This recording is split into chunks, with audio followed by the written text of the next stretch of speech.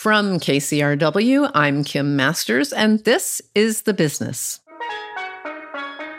Oppenheimer domination, a lack of Barbie love, and a French film nominated for Best Picture that France didn't even submit for Oscar. The Hollywood Reporter's executive awards editor, Scott Feinberg, helps us make sense of this year's Academy Awards nominees. Aside from Best Picture, all the major categories are chosen just by the people who work in that specific area. So when people say, oh, the Academy snubbed Greta Gerwig, well, if you feel it was a snub, it's a snub by the director's branch, which is only 6% of the entire Academy. An in-depth look at the 2024 Oscars, but first we banter. Stick around, it's The Business from KCRW. I am joined by my partner in banter, Matt Belloni. Hello, Matt. Hi there. So, where do we begin? We begin with Paramount. As we have discussed in the banter previously, it appears that Sherry Redstone, who controls Paramount through her National Amusements, NAI, is facing the reality that she needs to sell. And as has been reported, David Ellison of Skydance, he's been in a partnership with other studios, notably Paramount, doing things like the Mission Impossible movie, billionaire son of billionaire Larry Ellison. He has been reported to have kicked the tires. As you know, Matt, I'm skeptical that is a real thing. A lot of times it's fun to look under the hood, but I don't think that that's going to turn out to be a thing. And now Byron Allen has come onto the field of play with an offer valued at $30 billion. And what's funny to me, Byron Allen kicks a lot of tires too and feels sometimes that he's dismissed too easily, but he does have something of a media empire and produces shows and made an offer for BET. He's the owner of the Weather Channel, so he's been around building up that empire. Weirdly, I thought he wants the stuff that nobody else wants, it seems. He wants their TV networks, the cable networks. That's the problem that everybody else doesn't want. Byron Allen does want it, apparently. Yeah, it's a fascinating situation here because I think the Ellison offer or the Ellison kicking the tires thing is a little bit more real than you do. But he has a very specific goal, and that's merging Skydance with the Paramount studio. Byron Allen wants none of that. He has said that he's going to sell the lot in Hollywood. He's going to sell the studio library and the IP associated with it. He wants to quadruple down on CBS and Nickelodeon and MTV. MTV and all of these garbage linear TV assets that nobody else wants to touch. And it's fascinating because he's looking at his own linear TV empire. And he's saying, listen, I'm actually making some money on this. Not forever, but I am making money on it. And might as well get all these assets on the cheap, and then I can sell off the other stuff and make me whole. Yeah, he could sell those in a minute. Netflix has made it very clear they would buy that lot, they would buy that library. So I don't think he'd have trouble turning those around. As far as the Ellison thing, I think the question is, and then what? He has a production company. He has relationships. He does animation through Apple and has these movie deals. But then what? He buys control of it. And what's the plan? Maybe to sell the linear channels to Byron Allen and the rest. Yeah, I know. That's the funny thing.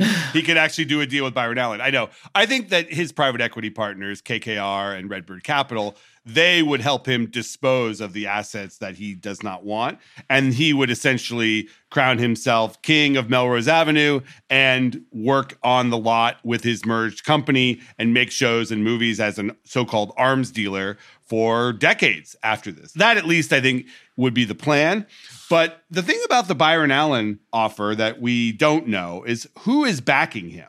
He's very quick to jump into these situations and announce himself as a potential buyer. He did it when Bob Iger put the Disney linear TV assets up for sale. He did it with BET. He's done it several times in the past. And we never really know what the money is behind him. And he still has not revealed that here. He says he has strategic partners. He says he has banks that are falling over themselves to give him money. He's never really been clear about what that is. And I think that is one of the reasons why he is not taken as seriously as some other offers. Well, I'm just going to quickly read a little Eddie Murphy comment that he made in The Hollywood Reporter in 2020 in a profile of Byron Allen. He's talking about how he plays Byron Allen in chess. And Eddie Murphy says, I am a much better chess player than Byron. Like, nobody beats me. If I had played Byron on the clock, I would have killed Byron. But we didn't play on the clock. We just played, and that's Byron's game. He's super patient. He takes a long time between every move. He does it until you get frustrated, and then you do something stupid. So maybe that's the thought. It's interesting you say that, because the key element here, as the investor Mario Gabelli has said, is the FCC. And the FCC must grant the transfer of the license for CBS to whoever buys this company. And Byron Allen says that he is a much more attractive home for that license than some faceless private equity firms whose motives are not entirely clear, even if they have a front in a David Ellison or someone else. Yeah, probably bleed it dry and then let it die. Yeah. Is private equity just going to treat television like the newspaper business and bleed it dry? Or is it going to have a nice steward in someone like Byron Allen, who wants to be in this business, frankly, would be the first Black owner of a FCC license for one of the broadcast networks, which would be significant. And, we don't know what the motives are for the others. Ellison, I think, would counter that he also has good motives in this. He's just as upstanding as anyone else. He's got his father, who has $150 billion behind him. But Ellison also has been pretty clear about how he doesn't ultimately want that asset. He would then flip it somewhere else, and that would become potentially an issue. Well, we'll see how that particular game of chess turns out. Let me turn to the WWE. Your favorite, I know. My favorite, yeah. So as we, I think, previously discussed, Netflix made a deal, a significant deal, a 5-year deal to carry WWE. And, in the Ted Sarandos way, this is not breaking his promise not to get into sports, because it is sports entertainment. So that's different. But they did this, I will say. They did this deal. This is Ari Emanuel's endeavor, kind of in a nick of, Ari Emanuel, who is overseeing both Endeavor and the TKO, which is, I call it Fight Club, UFC, WWE. They did it in a nick of time, because while we knew that Vince McMahon was a pig, the head of WWE, the longtime head, and there had been plenty of reports about paying people off for sexual misconduct, this particular lawsuit that just got fired was full of such disgusting allegations, and specifically gross things that I would not say on the radio, that it's possible the whole thing with Netflix would have gotten screwed up if it had broken earlier, and Netflix might have said, whoa, what's going on here? As it is, they quickly got rid of Vince McMahon in that title, but that is a break from the point of view, I think, of the Netflix deal that was being made by TKO and, Endeavor.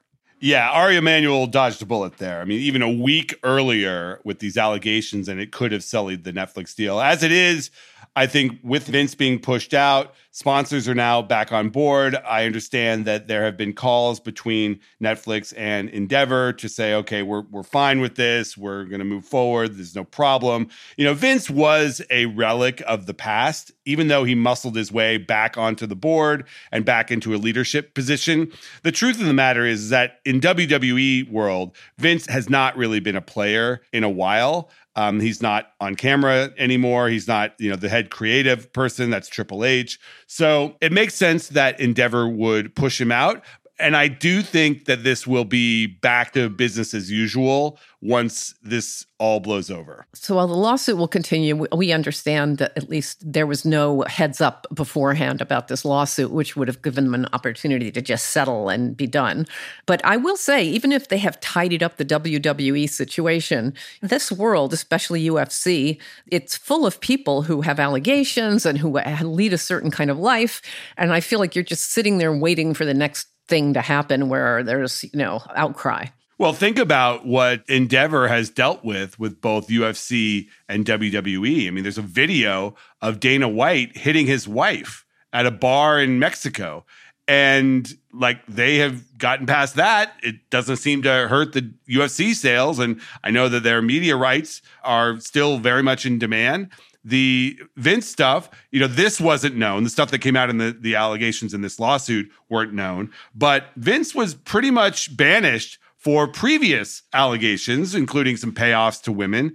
And that didn't prevent WWE from this massive sale to Endeavor and a rights deal with Netflix.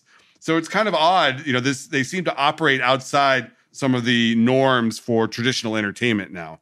I think you're right. They're held to a different standard, but there still would be some standard, and we'll see how that goes going forward. I mean, this is really popular stuff. So the question would be, what kind of a scandal could possibly ding it? And right now, I don't know. Thank you, Matt. Thank you. That's Matt Belloni, founding partner of Puck News.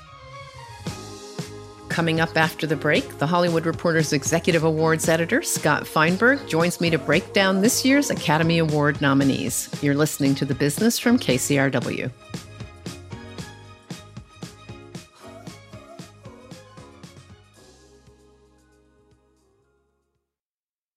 KCRW sponsors include Make It Universal and Rotten Tomatoes. Join Jacqueline Coley as she hosts a brand new podcast, Seen on the Screen. Meet the innovative people at NBC Universal as they share their journeys, inspirations, and the movies that define them. Each episode is an intimate and fun conversation about the impact of film. Seen on the Screen is available now, wherever you listen to your favorite podcasts. Introducing the KCRW donation car, designed to be recycled. This first-of-its-kind vehicle will save you time, space, and hassle by disappearing. Enjoy the luxury and comfort of turning your underused car into a donation worth hundreds, even thousands of dollars. The KCRW donation car, already in your garage, driveway, or on cinder blocks outside your house. Act now at kcrw.com/cars. This is The Business, and I'm Kim Masters. I'm talking with Scott Feinberg, The Hollywood Reporter's executive editor of awards coverage, for his take on this year's Oscar season. Let's just start with something kind of basic, I think, which is the new rules that the Academy announced in 2020. And I think this is the first group held to that rule. This is a representation and inclusion standard for Oscar eligibility. I hope the Republican Party is not about to descend. Probably. Well, it's there's no pleasing everyone, as the Academy often realizes. And in this case, it was an outgrowth of these ongoing efforts since the Oscars So White situation of about a decade ago. There were efforts to double the number of women and people of color in the Academy by 2020. That happened. And then they did not want to suggest that had solved all problems. And so the next phase of this was to come up with several criteria, a few of which would have to be met for a film to be eligible for Best Picture. Yeah, let me just run through them really quick. One is on-screen representation, themes, and narratives. Another is creative leadership and project team. Another is industry access and opportunities, I assume for underrepresented groups. Another one, again, is audience development. I'm not entirely sure what that means. Yeah, the initial response of people, a lot of people, was for the Academy to be in any way limiting the eligibility of films for Best Picture, making it about anything other than the assessment of the film itself was very upsetting to a lot of people. They felt that was a step too far. But when you actually look at these criteria and the fact that only like two of them have to be met to be eligible for Best Picture, and that even if they aren't met, you're still eligible for other awards that you would have been, the key thing was really that it's almost impossible not to meet at least two of the criteria. It's a very low bar, and I think it's more about the Academy trying to say that these are things that should be important to the industry, but at the same time recognizing that they're not really the police of the industry. They don't have the ability to enforce much beyond this. So in the end, they ended up not pleasing anyone because it's not very... Not too effective, yeah. Yeah, and at the same time, it's a soundbite that just infuriates a lot of people who don't dig into the small print. Yeah, I mean, I know what on-screen representation, themes, and narratives would be, but do we know what audience development means? I'd have to go back and look at the small print again, but essentially, there are things like, it's not only like the cast or the plot that has to feature underrepresented people, but it can also be your publicity and marketing team, right. Things like that. So again, you would really have to try hard not to meet this criteria. And in fact, they have looked at the past decade or so, and it would not have affected any of the major contenders that were nominated for Best Well, Picture. then we have spent quite enough time on that, I suppose. So let's look at the big picture. I mean, it does feel already like Oppenheimer is on the road to victory in the Best Picture category. I know there's a complicated voting system that the Academy has, which no matter how many times somebody tries to explain it to me, I will never understand. So let's just not even try. But does that just kind of take some of the air out of the balloon? Well, we've had films that looked like unbeatable frontrunners in recent years, like La La Land, and we know how that panned out. So close, and yet, yeah. Yeah, exactly. They were briefly the Best Picture winner, but in the case of Oppenheimer, it has 13 nominations, which, the film with the most nominations doesn't always win at all for Best Picture, especially since the category expanded beyond 5, and with that, the weighted preferential voting system went into effect. There's only been 3 films, though, ever that have had more than the number of nominations that Oppenheimer has. One of them is La La Land. The others are All About Eve, Titanic. They all had 14 versus the 13 that Oppenheimer had. So what we know is there's a lot of support across the Academy for Oppenheimer, but we also know from the La La Land example that that does not mean you are a slam dunk with the preferential ballot. And so at this point, there's no clear alternative in the way that with La La Land, even though most people thought that was going to win, Moonlight was there. Yeah. You felt there. Its presence. Yeah. Yeah. This year, Barbie was a little undercut by the nominations, which I'm sure we'll discuss. And then there are others that all have support, American Fiction and Poor Things and whatever, but there's no one clear alternative. So I think that Oppenheimer is the pretty definitive frontrunner at this point. Yeah. What an amazing run it had. I mean, I don't know anybody who thought it would get to that kind of huge box office, but the industry would love to repeat the Barbenheimer phenomenon. That's for sure. Let me jump to some controversies because, those are always the fun ones. The big one this year, of course, is the so-called Barbie snub. The movie's nominated, but Greta Gerwig isn't. And I don't know. Do you take a position on that as an analyst or explain it? Yeah, I'm happy to. Essentially, what happened is, as you say, Barbie got 8 nominations, Best Picture among them. So it's not like people disliked or hated Barbie, which is sort of the suggestion of some. But what did happen is that it missed key nominations. Best Director, Greta Gerwig, and Best Actress, Margot Robbie missed, which these are like the 2 faces of the film, essentially. And so there was a big backlash to that. And, I will say that I and most other pundits, we expected them to get nominated. But at the same time, if you look at who was nominated instead of them, it's not like there's any outrageous, inexplicable person who would be unworthy who was chosen instead of them. And in fact, for some who kind of initially thought maybe this might be evidence of sexism, in fact, one of the people who is nominated for Best Director is a different woman, Justine Triet, for Anatomy of a Fall. That doesn't mean there can only be one woman a year. In fact, I hope not. Yeah, but I don't think that the root of the issue is actually necessarily sexism as much as, well, first, what we should establish is that aside from Best Picture, all the major categories are chosen just by the people who work in that specific area. So directors only are the ones who chose the directing nominees. So when people say, oh, the Academy snubbed Greta Gerwig, well, if you feel it was a snub, it's a snub by the director's branch. Which I assume is heavily male directors. Heavily branch. male, Yeah. But also only 6% of the entire Academy. And so it's not like it's necessarily reflective of anything. And a recent example of that is that the year of Argo winning Best Picture, Ben Affleck was not nominated for Best Director. And in fact, that snub that year may well have propelled Argo to the sympathy Best vote. Picture. Right. So it's never as cut and dry as it initially appears to be. And then with actress, Margot Robbie was missing. But what I think, particularly with the directing category, but perhaps elsewhere as well, I think the real likeliest issue is that many Academy members have this sort of deeply ingrained idea of what an Oscar movie, quote unquote, is. And that is not often comedic or fun. Yeah, exactly. I mean, you have biopics and period pieces and costume dramas, and there are exceptions. And this is certainly in the last few years, the notions of what an Oscar movie is appear to have expanded because we had Everything Everywhere All at Once win Best Picture. You had Parasite, a non-English language movie. But in certain branches, as I think the Gerwig omission indicates, some, are going to be slower to change than others.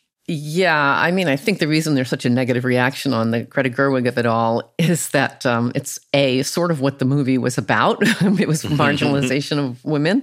And B, she took this plastic doll that should have been a completely pointless exercise in failure with this movie. And she made it a huge hit that really resonated with a lot of people. So it did feel bad to a lot of people. And Ryan Gosling, of course, spoke up and said he was nominated. And he was, yeah. And I can tell you the employees of the Academy are happiest about is that America Ferrera was also nominated for Best Supporting Actress, because otherwise the only person nominated for Barbie in an acting category would have been Ken.